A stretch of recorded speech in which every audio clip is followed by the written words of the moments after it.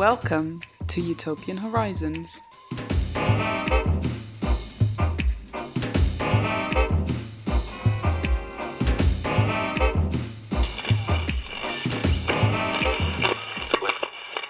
Hello and welcome to Utopian Horizons. My name is Paul, and today we're going to be talking about a concept called the long 90s. This is an idea that I first heard Jeremy Gilbert talk about. He's an academic and one of the co-hosts on ACFM, and he's the guest on today's episode. So he's going to help talk us through what this idea is, what it means.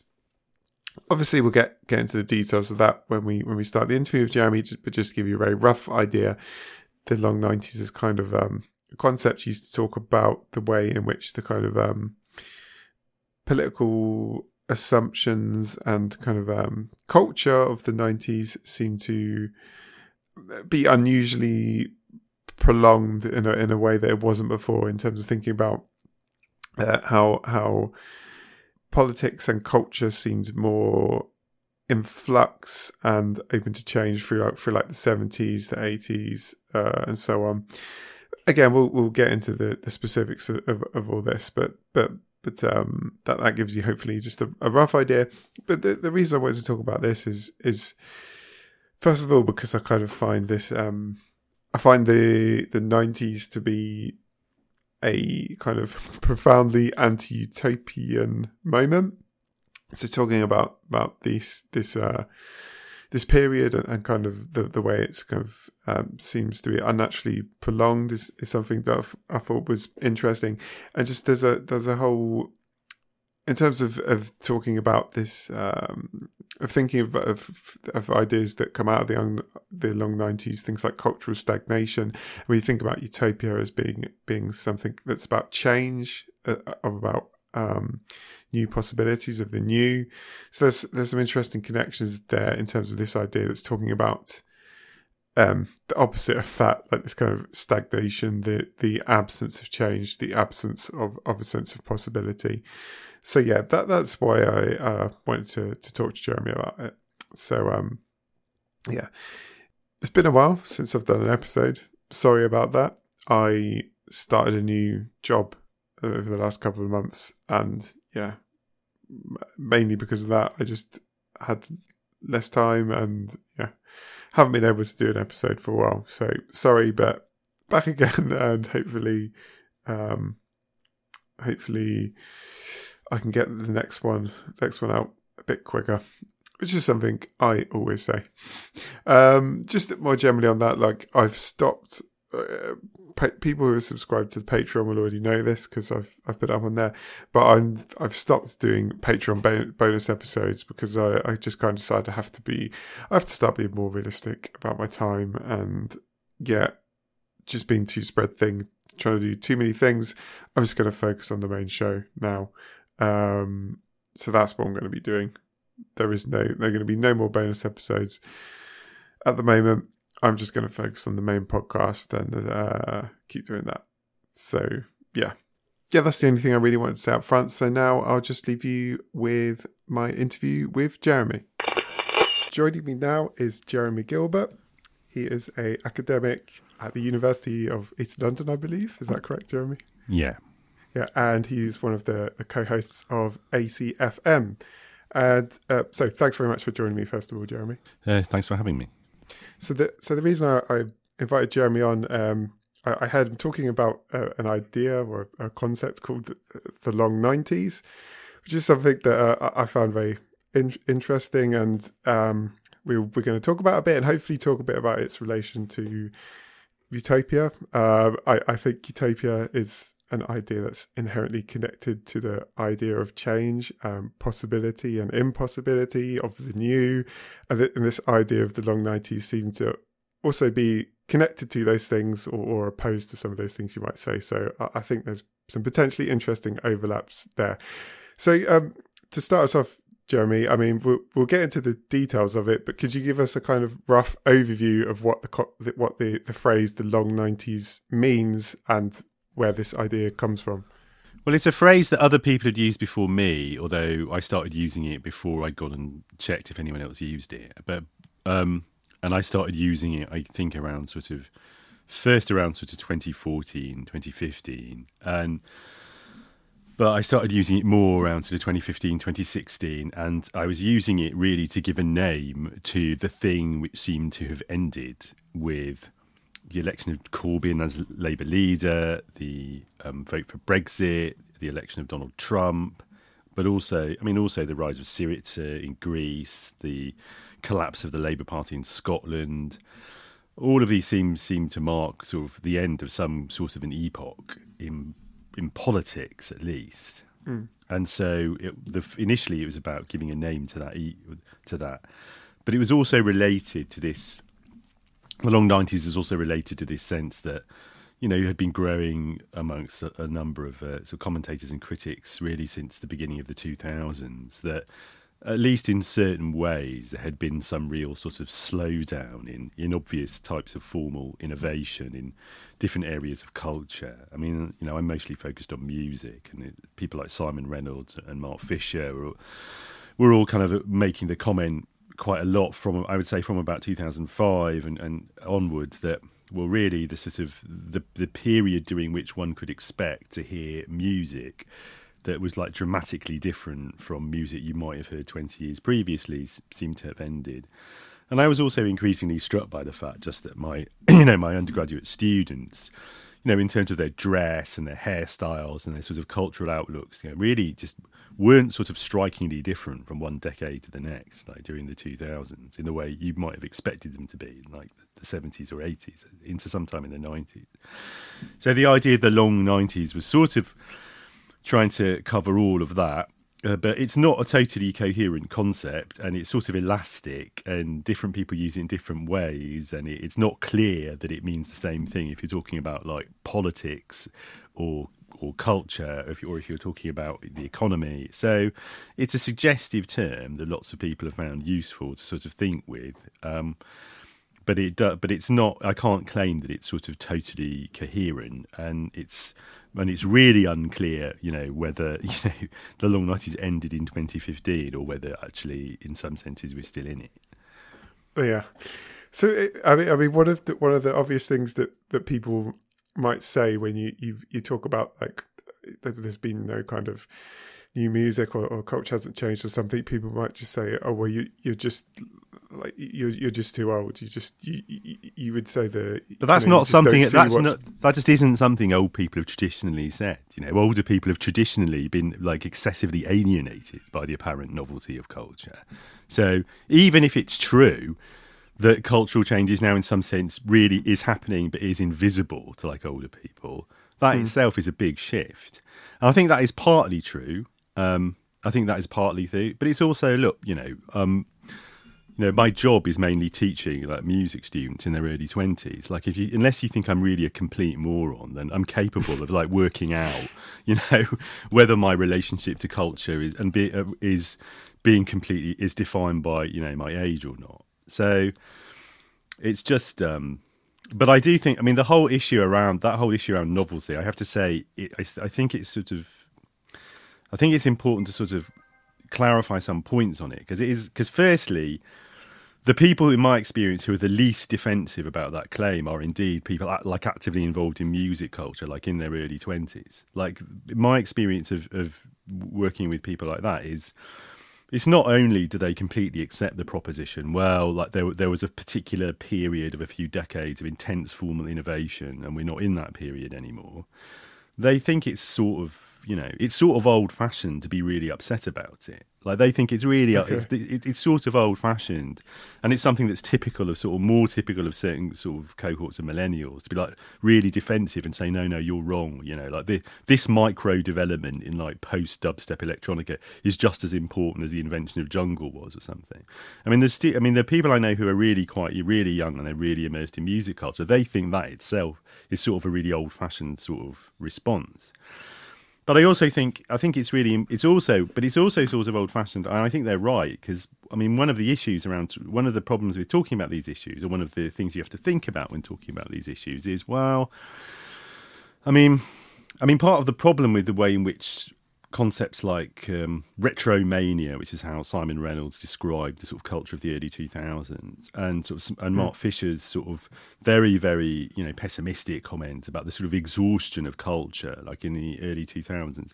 I mean, part of the problem with that approach is that it tended to assume a set of things, as just sort of normal, that are not necessarily historically normal. So it tended to assume that, for example, having this period of intense formal innovation in music, which you have, I think, sort of from the 70s and then sort of taining off from the mid 90s, is something that's really historically normal, which I don't think it is if you look at a longer historical time frame. Okay, but also more fundamentally, I think.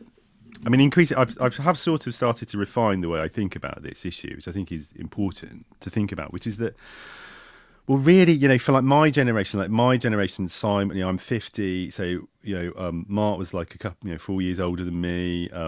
Simon Reynolds, I think, is about, 4 or 5 years older than me. For our sort of this sort of Gen X generation, this idea that, well, how you knew that things were changing was, well, fashion was changing, music was changing. It's that line from Train Spotting I always like to quote, like, music's changing, fashion's changing, drugs are changing. The idea was that, well, that's how like, things are changing. Whereas I think actually that's really a specific experience. That's the experience of Gen X. That's the experience of the generation who were growing up when there was no real chance of any significant political change. So if you wanted to feel like you were really living through history, you had to be really obsessed with, the difference between like your hairstyle and that of somebody 5 years older than you. And I think actually what's been happening since the end of the millennium, really, since the end of the 20th century, is we've been going through dramatic social economic changes. They register in different ways. Like, they don't register in that much in, like, radically different new forms of dance music emerging every 18 months, but they register instead in the fact that people can't get jobs in houses, and they're like, the political attitudes are shifting. So I think it's important not to reproduce the assumption that if I say, well, there hasn't been really the same level of dramatic musical innovation, formal innovation in music, that what I'm saying is, like, everything is totally shit and everyone's a dickhead. I'm not, like, it's not, because that is what that meant for, like, Simon and Mark, because they were very obsessed with music culture. So when they started saying this stuff in blogs and the music press, it was really saying something sort of apocalyptic about the culture, saying, oh, there's no new music, therefore everything's shit. And I sort of think that, but I've sort of come to realise more in the past sort of 3 or 4 years that itself is a really specific sort of Gen X response to things. And we should be more saying, well, okay, like, novelty is not registering, is not being registered in music in the same way that it once was, but it's being registered in other places, and it's being experienced in other ways, and in some ways, more important ways. Yeah. One of the things I'm interested in is when we're talking about these kind of big shifts occurring and slowing down.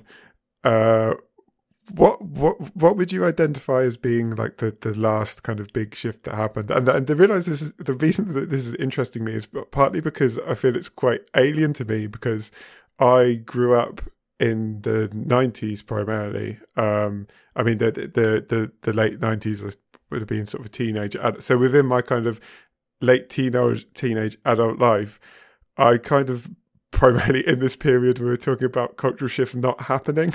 So it's kind of I feel like I was kind of we've been primarily talking about culture here, I guess, but I feel like I grew up being aware of not in these terms, but being taught that I was in like an end of history context. Yeah, like that. Yeah. That not, obviously at school, like nobody used that term, but just the idea that by the time I'd grown up, like the Soviet Union was already like a thing of the past. I was like in the world as it was going to be. Like this was kind of it. I haven't experienced that thing that you talked about of like seeing a new, like a big musical innovation happening and like not being able to conceptualize it because it's so alien to what you've known before. So yeah, I'm interested as to like when you feel like the last time this happened was, because it's kind of a weird thing for me to get my head around. Well, I think if you're talking about music, if you're just talking about music, then you know, a sort of a definitive experience, you know, for people of sort of my cohort was jungle, and then sort of mutating into drum and bass. So this was a music which sounded just completely unlike anything you could have imagined hearing sort of 5 or 6 years previously. And it really did seem to change sort of musical possibilities. Like the world in which, you know, Ronnie Sides is winning the Mercury Music Prize is a very different musical world from the one that had existed sort of 10 years earlier. And it's quite different. I mean, it's different even from things like sort of dubstep and grime being new. But even when dubstep and grime were relatively new, you know, they seem, I would say grime more than dubstep, really. I think grime, you know, it sounded very distinctive. I mean, you could sort of say, well, you could see the elements it was drawing on of kind of 80s sort of dancehall and the 90s sort of jungle and drum and bass.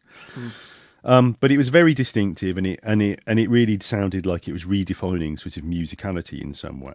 But what I would also say is that those changes, and this is where again I sort of would differ from sort of critics who I think are sort of themselves a bit stuck in the 90s in some way, that really those innovations were nothing compared to the huge kind of innovations of the 70s, which they were all kind of derived from in some way. You go back to the 70s, you've got punk rock, you've got disco, you've got modern electronic music, beginning with Kraftwerk, you've got dub and everything that comes from dub and reggae, you've got hip-hop. All those things emerged for the first time in the 70s. Now, that is a real... And really, the 70s is completely unique. Now, you can see there's a sort of build-up to the 70s over previous decades with like rock and roll and jazz and what have you. But it's what needs to be explained from a sort of historian's perspective is the 70s. It's the 70s that needs to be explained. The 70s are sort of extraordinary, and everything else is, you know, it doesn't happen so much now. Sort of 10 years ago, 15 years ago, it was quite common for my sort of students to be quite nostalgic about the 90s. They would look back to like the early 90s. It's like the early phase of rave. As being indeed, as you would say, the last time, like something you could really point to in the culture and say, look, there is a thing that happened. Like punk happened, and, you know, electronic music happened, and rave happened. And then after that, really nothing happens. Everybody still just goes to raves of some kind. You know, so that was an example. But I used to say to them, look, the only thing that was good about the 90s, it was closer to the 70s, because that was when everything really happened. And, I was a little kid then. I wasn't aware of any of this, you know. So I think and I think that is because, you know, that is all tied. I mean, you've talked about politics and the end of history, and my whole thesis will be, well, these things are all really intimately tied together. Look, the 70s is like the last time on a global scale there was any serious prospect that the conflict, the global conflict between, you know, different ways of organising society wasn't going to be won by liberal capitalism. You know, by the end of the 70s, it's pretty obvious, you know, it's the liberal capitalism is winning, and by the end of the 80s, it has decisively won as like the dominant global economic system. And so I think, and it's the shrinking, and I think there's a direct correlation between a sense of sort of political and economic possibility and sort of senses of creative possibility in fields like music. So I think you can't, but I think in those terms, you can't really, it's hard to pinpoint single sort of breaking points. I mean, you're right that like the end of the Soviet Union in global terms is a key point. But I think it's more a sense of things. I think things are sort of slowing down really from the early 80s in some sense.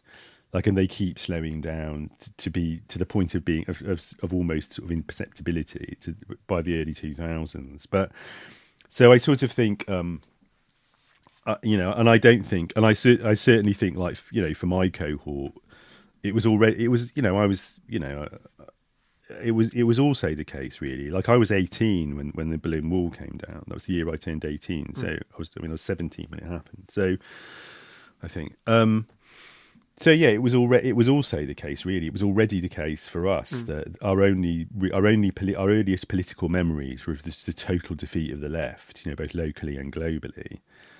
And it was also the case that really we grew up. This is something that people don't really understand, I think, and it isn't really talked about. I don't know anyone who's written about this properly, but, you know, Gen X, we grew up already. Our culture was totally saturated by boomer nostalgia. You know, like nostalgia for the 50s and 60s, just completely saturated, like film, TV, and to some extent music culture. Certainly, sort of film and TV. Certainly, like TV coverage of music culture. from when I was about 11, really.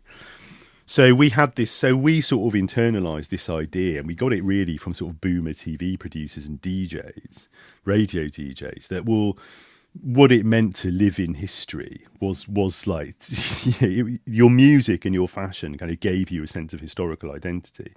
But it was always bullshit, really, because we were already in this phase that you've described when nothing was ever really going to change, like nothing ever really could change. And I think that that sense of kind of cultural innovation apparently continuing into the early 2000s, I think it was sort of true, but it was really just after echoes. I mean, all that, drum and bass and everything from drum and bass to grime, it's just sort of reverberations of dub and hip hop from the 70s. It's just kind of like it's the dying echoes of that great eruption. So I think it's really, in some ways, I think I'm glad people find the term long 90s evocative, and I do, and I still use it. But in some ways, it can be mystifying because I think it's what's distinctive about the 90s and where the idea of the long 90s I think is most useful is it's by some time in the 90s that everybody starts to realise, well, this is it now. Like, we're stuck in a particular kind of neoliberal culture in which nothing really new can happen anyway. Like, nothing really new can happen because the politics and economics can't change, and all the really important and everything we're doing in music is really just derived from stuff happening in the 70s anyway. And I think it's in the 90s that people start to become really discernible, and the sense that sort of continues for decades, I guess, is what I kind of refer to by the term sort of long 90s. Yeah. So what's the way you see like the relationship between politics and culture here? Like, are you kind of suggesting that political possibility is kind of like the basis for culture, like for cultural change? Like, is it kind of direct correlation, like closing? I think, at two levels. So, I mean, there's a really mundane socio-economic level at which, well, if you don't have kind of material infrastructure that means people can eat, they're not going to make culture, and they're certainly not going to be able to innovate very much. And to some extent, what you have in the 60s and 70s is the outcome of the kind of the mid-20th century welfare reforms, which create a kind of social safety net and create a government, committed to full employment, which mean that, well, you can, even people who aren't rich, can become kind of creative artists. I mean, really, for the first time in history. I mean, now we would have to say for the only time in history, because they've done their best to kill all that over the past 20 years. So, yeah. So of course, that basic material infrastructure is obviously going to create kind of extraordinary, senses of possibility. I think. If you're talking just about music, I think there has to be a correlation between the fact that, there's this intense period of musical innovation, which is mostly, I mean, the most important and obvious way in which it's related to politics is that it's clearly related to Black liberation in the States, in the Caribbean, and the kind of global decolonization movement. Clearly, I mean, there's no reggae without the global decolonization movement. There's no hip hop actually without a sort of, hip hop emerges out of partly emerges out of the militants, black militancy of the 70s, but it also emerges out of the failure. It's the direct consequence, I think, of the sort of failure of that black militancy. But you can't, and its defeat. But also, dance music, is clearly associated with, gay liberation and, women's liberation during the same period. Punk is clearly influenced by women's liberation in the way that it's sort of questioning received forms of masculinity in the way they've been expressed in rock music. So I think it's, anyone who was going to say there's no correlation, the onus of proof is on them, frankly. Like, I think I'm just pointing out the obvious to some extent. I mean, how the relationship works is, well, I think there does have to be. See, there's this phrase that people, which is actually from Steve Bannon, this Trump advisor, this kind of alt-right figure, that politics is downstream from culture, that somehow that it's real. And there's a certain strand of, my own discipline, cultural studies, and a certain strand of left thinking, which is quite attached to the idea that somehow sort of culture becomes a space of resistance and expression, even when the political sphere is being sort of constrained and etc. And I would have to say, I don't honestly think the historical record really bears that out. I just don't think it does really. I think that's in cultural studies, that's an idea that sort of became popular in the 80s because there's a specific window, especially in British culture in the 80s, when you can say, Thatcher's completely dominating the political scene, but like Channel 4 is happening, and the legacy of Rock Against Racism and Red Wedge is happening. But so there's a moment when it looks like like fashion and music and even TV might be exciting spheres of resistance, and whereas politics looks totally fucked. But that is a very narrow view of what's going on at that time, and it doesn't really take account of the histories which have produced that situation. So I think from a sort of historical point of view, I think you have to say that, generally speaking, I do think the sort of I think big periods of cultural and artistic innovation, I think they occur when there is an expanded sense of political possibility, I think. Okay. Having said that, do you think there's any kind of value to, because explicitly talking about like utopia now, and if like people are thinking about alternative forms of political organising or whatever, if somebody's thinking about how to create a better society, let's say, right, when people talk about utopia in that way, they tend to be in the territory of the political, like they're talking about how should a society be organised, like how does the economy work, etc., etc.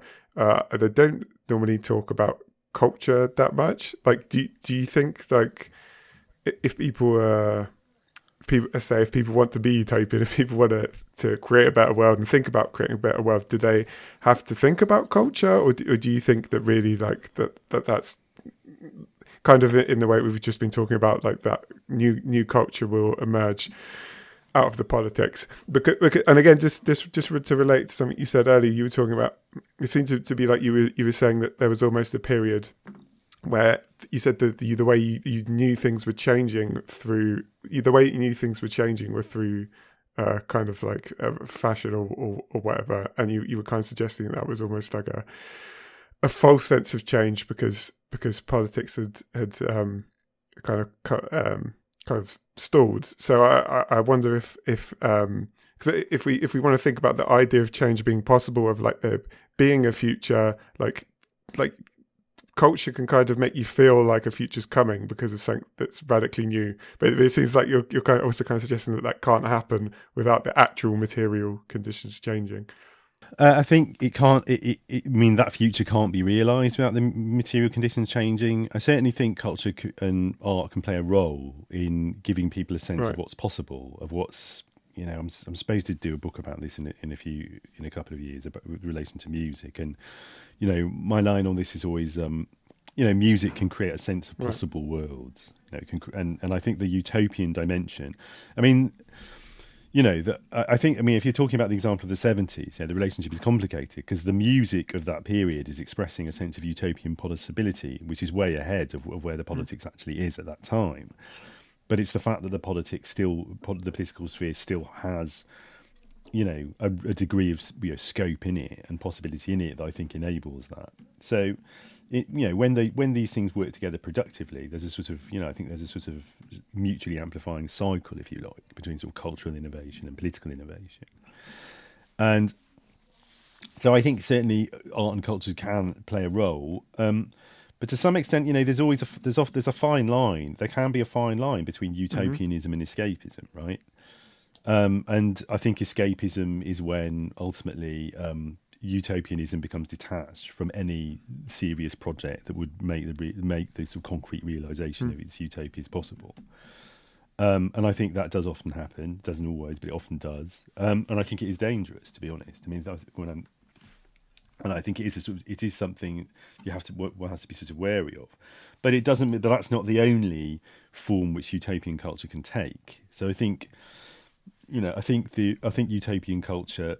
I think it is, and I think I do, and that's absolutely the case that sort of projects for political reform that have no relationship with utopian culture are just sterile. I think they inevitably just descend into, forms of authoritarianism or forms of sort of ameliorative reform that don't actually change anything. So I think that is really important. It is really important, but I think both sides of that are important. And historically, I mean, I would say, if I'm honest, like historically, partly because of the generational experience I come out of, and the forms of politics that were like to the left of the Labour Party for much of that period were quite utopian and not very at all strategic, and were completely ineffectual, to be honest, for like 30 years. I've become very sort of attuned to, and very sort of, I tend to get very anxious about people wanting to make sort of utopian culture, their sole focus, because I think that often does just tend to escapism. Like if that's the only thing you're doing is doing something which you whether it's art or music or something which you imagine to be somehow prefigurative of, something, but you don't have any sort of interest in the question of, well, how might that prefiguration turn into figuration, then I think you are very easily, those forms of culture actually are the ones that very easily get recuperated and exploited by capital, I think.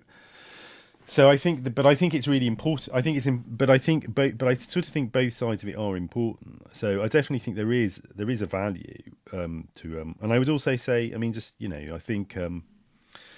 I think like in Britain over the past sort of 5 or 6 years, like one of the most encouraging things for me has been the fact that we've both seen a kind of revival of the sort of political left, with a focus on electoral politics rather than just rather than exclusively sort of spectacular protest. But the most interesting strands of that, organisations like the World Transformed, things like Novara Media, for example, they have maintained a really lively interest in innovative sort of utopian forms of creative expression, like without losing a sort of sense of the strategic dimension of politics. So it's not something I'm really worried about at the moment. Actually, it's more something that I think sort of explains the complete ineffectuality of radical culture and politics, during really from sort of the end of the 80s up until about 2015, which probably is the period of the long 90s. And I do think, basically, I would say, in very simple, crude terms, and this, my generation in particular, we were offered historically unprecedented opportunities for self-expression and private sort of self-fulfillment in the marketplace. This was the nature of post-Fordist capitalism, in return for just being completely acquiescent politically, really. Just acquiescing to neoliberal hegemony, or only engaging in forms of resistance to neoliberal hegemony that turned out to be just completely ineffective, that were predictably, to be honest, were obviously going to be totally ineffectual. Just sort of street protests that were amusing but posed no threat whatsoever to neoliberal hegemony. So I think it was, So I guess I am, personally, I am quite wary these days. I'm quite wary of, people of looking to culture to be a sort of source of satisfaction of problems which are fundamentally political and economic in nature. But I think but absolutely that doesn't rule out at all the need for forms of culture which are genuinely utopian and genuinely expanding our sort of imaginative horizons and promoting different ways of being in the world to those which are made available by neoliberal capitalism. Or we're not in neoliberal capitalism anymore, really. Sort of post-neoliberal capitalism. So, one thing you mentioned like early on was you were originally like using this term to talk about a period that you felt was coming to an end, in terms of Corbyn in the UK and various other things that were happening around the world. How do you view that now, given that, obviously, if we stick with that example, the kind of the rallying around of the status quo to kind of squash that as much as possible, and if you look at the Corbyn's replacement, that feels like the most long 90s replacement you could have in Keir Starmer. So I mean, how do you think of do you see this as like an extension of the long 90s that you thought was coming to an end, or is this something else? Well, I think this is where you get into, periodising concepts like the long 90s always have to be handled with care and are always of limited use. And I would say another way of understanding, well, what kind of thing is the phrase the long 90s referring to? Is that what it's referring to is what Raymond Williams would have called a structure of feeling, a sort of pattern of ways of responding to the world and assumptions and feelings, which can be typical of particular social groups in particular times. And at sometimes a structure of feeling can come to be very widely extended over like maybe most of the society that it emerges from. And at other times it can be more, specifically inhabited by more, discrete social groups. And I would say as a sort of historical period, the long 90s, I do think ends in 2015. Like that's it. We're into something else. I mean, it might be worse, but we're into something else. But I also think there's a particular social set of social groups that, which includes nearly all of the professional political class in Britain, the kind of upper echelons of the professional managerial class, quite large sections of the affluent or professional classes, and those are the people. They are the people who basically, to put it very crudely, they didn't really suffer that much long term from Thatcherism and its consequences. They positively benefited from New Labour, and especially from the property boom, the very long property boom, which New Labour oversaw and kept stoking. And they really they don't really understand the extent to which almost everyone in the public sector, was at best ambivalent about New Labour and its legacy, and they really don't understand like the mess which the housing and labour market has been left in for younger people. And those people very much still inhabit, now to an almost in an almost psychotic way, they inhabit a long 90s structure of feeling, which is completely in denial about the fact that any of these material changes have happened, and which can't see them. And this was a point made by my friend Nadia on our podcast ACFM, is that also because we're talking there mainly about people my generation who I've been describing, because they're not hearing like radically new music that just doesn't sound like music to them, and they're not seeing young people even wearing clothes that look like radically different from the ones they were wearing 20 years previously. And because they, like me, were basically trained to think, well, that's how change is happening. They think they can keep telling themselves nothing has fundamentally changed since 1997, and that basically a Blairite political programme is the correct response to the situation, and is the only possible response one could make to the current political situation. So, in that sense, the long 90s continues, but it's continued like it's kind of narrowed in scope. Like these people are still inside it, and the rest of us are outside it. Yeah, and that is why I think that explains why they're so completely ineffectual. It's why Starmer's such a disaster. I think this is probably quite differentiated between different national contexts. So I mean, even within the UK, I don't think the long 90s is not continuing in Scotland. It is clearly totally over in Scotland. It's probably over in Wales, frankly, the way things are going. It's pretty specific to England in some ways, the continual kind of attachment of this, small but powerful section of the population to its continuation. And in the States, you've got the Biden presidency is trying. We don't know yet ultimately what they're going to get through Congress, but they're attempting to implement a program which is more progressive than any presidency has implemented since the 60s. So in all those senses, I do think people on the left in Britain, the sort of Corbynite left in Britain, have really allowed the kind of highly depressive conditions of the pandemic and the disappointment of 2019 to really kind of they've allowed themselves to become far too, far too sort of depressed and pessimistic, about the political situation. I mean, Starmer's project is clearly not sustainable.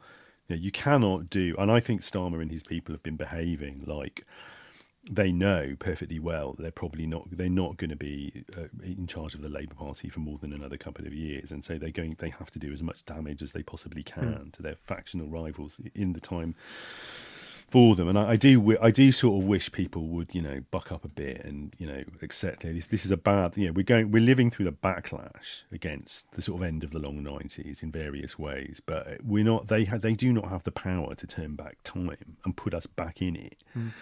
They might think they've done that, and they might wish they could have done that, and they very much want us to believe that they've done that, but they haven't.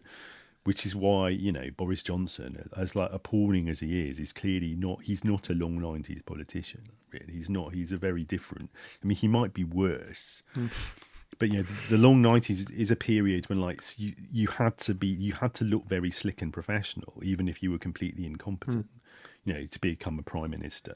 Johnson's whole appeal is that he doesn't look like those things at all.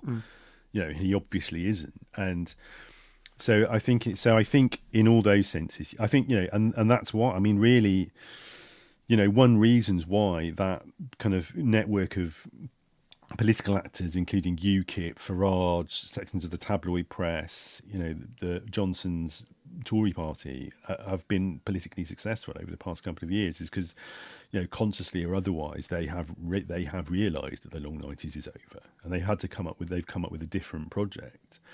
And, but, the project of the kind of right wing of the Labour Party is just to keep pretending it isn't over, or to try to magically bring it back in some way. Yeah. So, switching topics a bit and just kind of returning to the realm of culture, I suppose. A lot of people, one of the things in terms of like expecting like new cultural forms to emerge and things like that, like one of the things that obviously distinguishes the 90s from the post-millennium would be the internet, and a lot of people would assume this is a radical change, and therefore it should be the driver of like a new radical cultural forms, new radical political forms.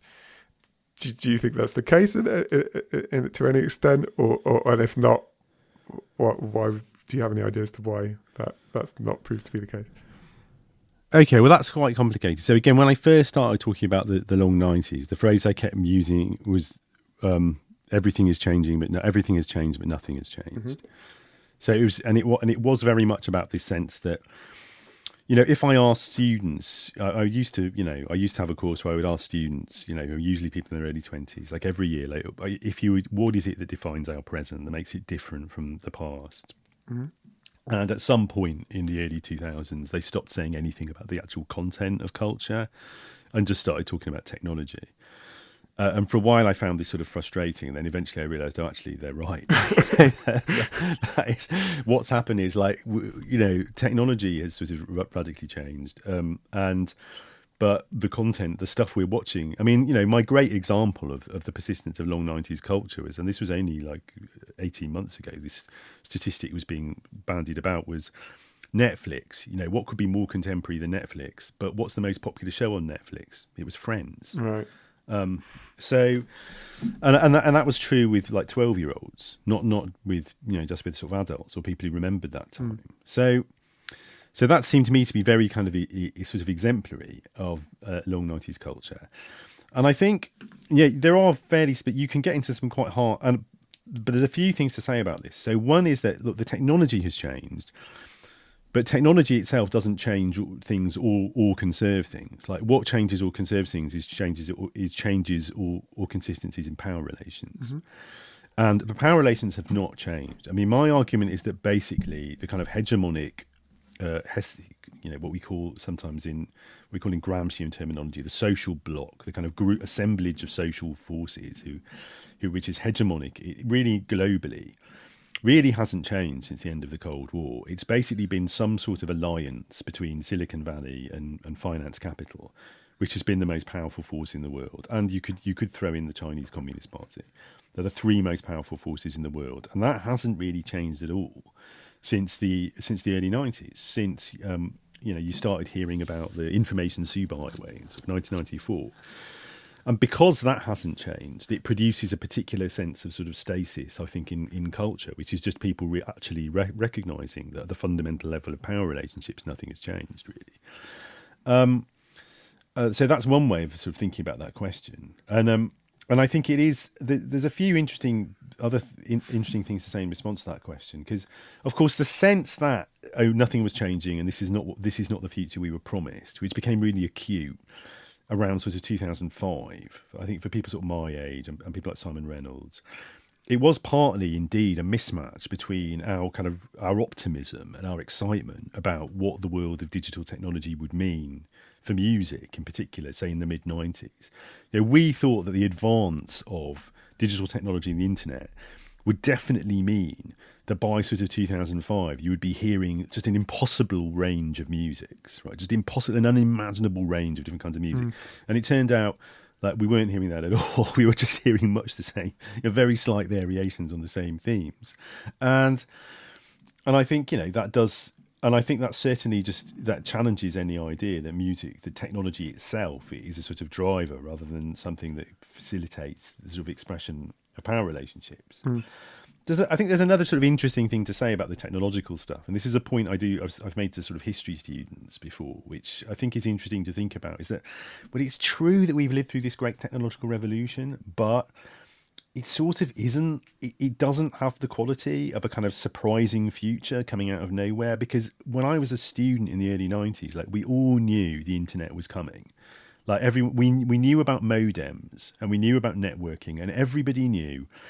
Once you started to see the graphical windows on computers, everybody sort of knew, and the first laptops in the early 2000s, everybody knew we were going to have video phones, that we could carry around by the early 2000s. That's just what we were expecting. There's that quote from David Bowie from years and years ago, which I've always assumed he must have just been talking to, Eno or somebody, where he said, "Oh, music's going to become something you just sort of have on tap, rather than something you have to carry around in recorded objects." But Bowie says this it's 20 odd years ago. We all knew streaming was going to happen. So in the sense that, well, actually, yeah, we're in the future now, but it's exactly the future that everybody was expecting 25 years ago. Also creates this sort of sense that, well, the sense of sort of, there isn't this real sense of sort of radical novelty.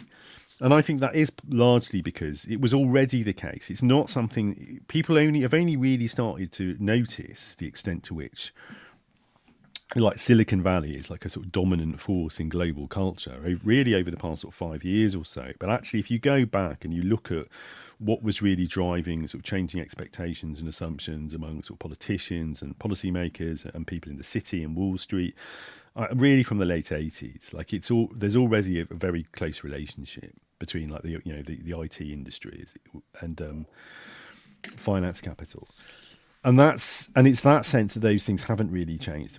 I sort of think to the extent that the long 90s is a period that I think existed and has sort of ended, I do think there has been a shift since about 2015, even at that level, but it's a fairly small shift. It's really a shift. I mean, this is really after the 2008 financial crash.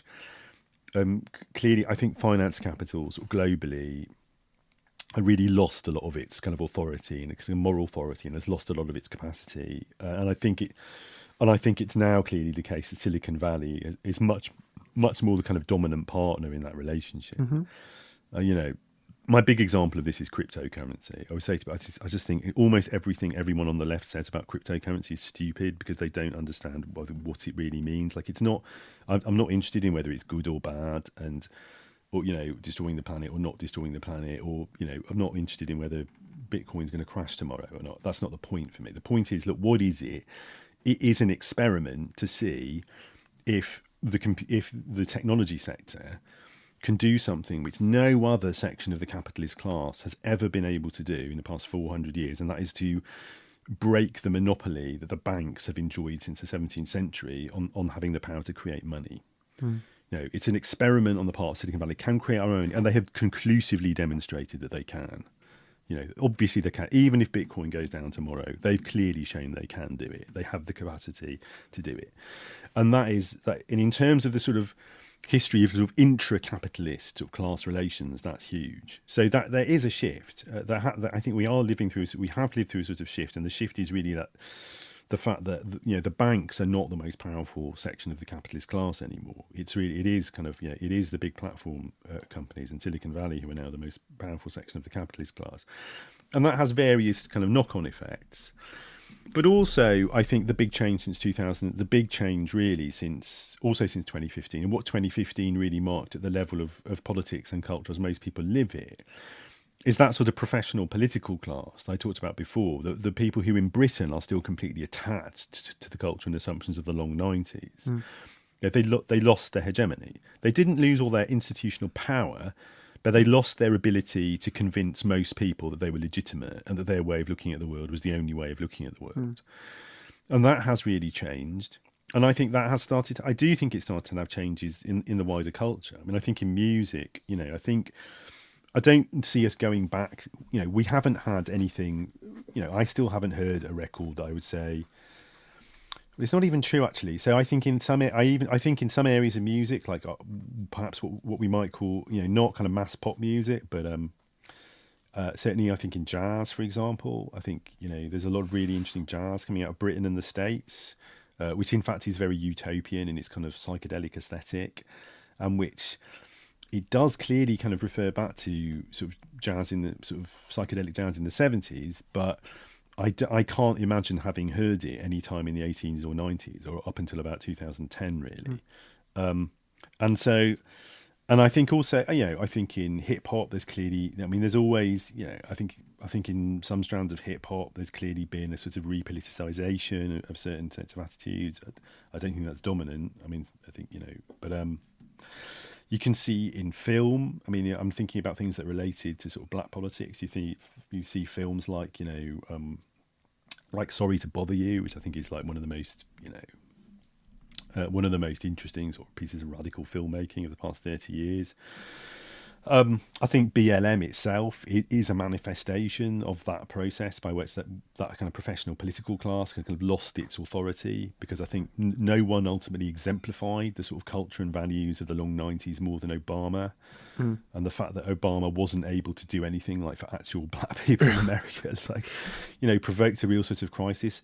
So I think things are so in all those ways, I think we are in a different period. And I think, even for, and in music, I think it is happening that actually, to some extent, that kind of promise that platforms and the internet and new technologies would facilitate, sort of certain kinds of musical creativity. I think you can look at some areas of music culture and say, well, that it is finally starting to happen. I would look at something like Bandcamp and say, well, which is like one of the more, Bandcamp is a platform that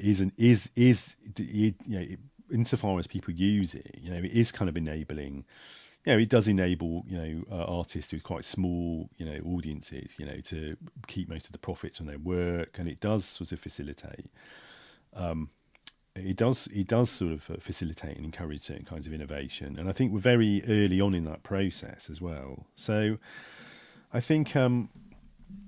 And I think, of course, you can also, this is just sort of speculative and it's quite sort of boring to say, but there's also, there's also, one has to take account of the possibility that, if you're just talking about music, that, well, we went through a period of kind of massive technological change when really the technology was, old technologies were being sort of disrupted, made redundant, but the new ones weren't yet really up to doing the job. So, from a sort of audio perspective, like it's only really the past couple of years that it's quite relatively easy to like listen to music online and it not sound like shit, really. I know people think, like, I know on one level it's clearly true that the age of internet music has been sort of 20 years old, but it just sounded fucking dreadful until like a couple of years ago, literally. So I don't know, really. I don't know what's going to happen and what's going to come out of all that. But I think even at that sort of level, coming out of the long 90s doesn't mean we're going back to the 70s. But, the 70s was like in some ways, it was the culmination of like 200 years of history of the Industrial Revolution and the cycle of kind of revolutionary politics that begins with the French Revolution and carries right on up until 1968 in some ways. In some ways, it was the culmination of all those things. So you shouldn't use that as the benchmark. And I think in a lot of ways, for me, I feel a lot more optimistic kind of listening to music now, looking at cinema now, like even sort of TV, I guess, and things. I feel a lot more optimistic now than I did like in 2000, sort of 2010, to be honest. Yeah.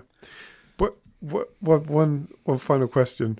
Does that, if we're kind of saying that we're entering a new era, that the long 90s is over, is this an era where you kind of see as kind of reopening the door to utopianism? By which I mean, when I to be clear, I'm talking about utopia in quite a broad way, just in terms of the idea that change is possible.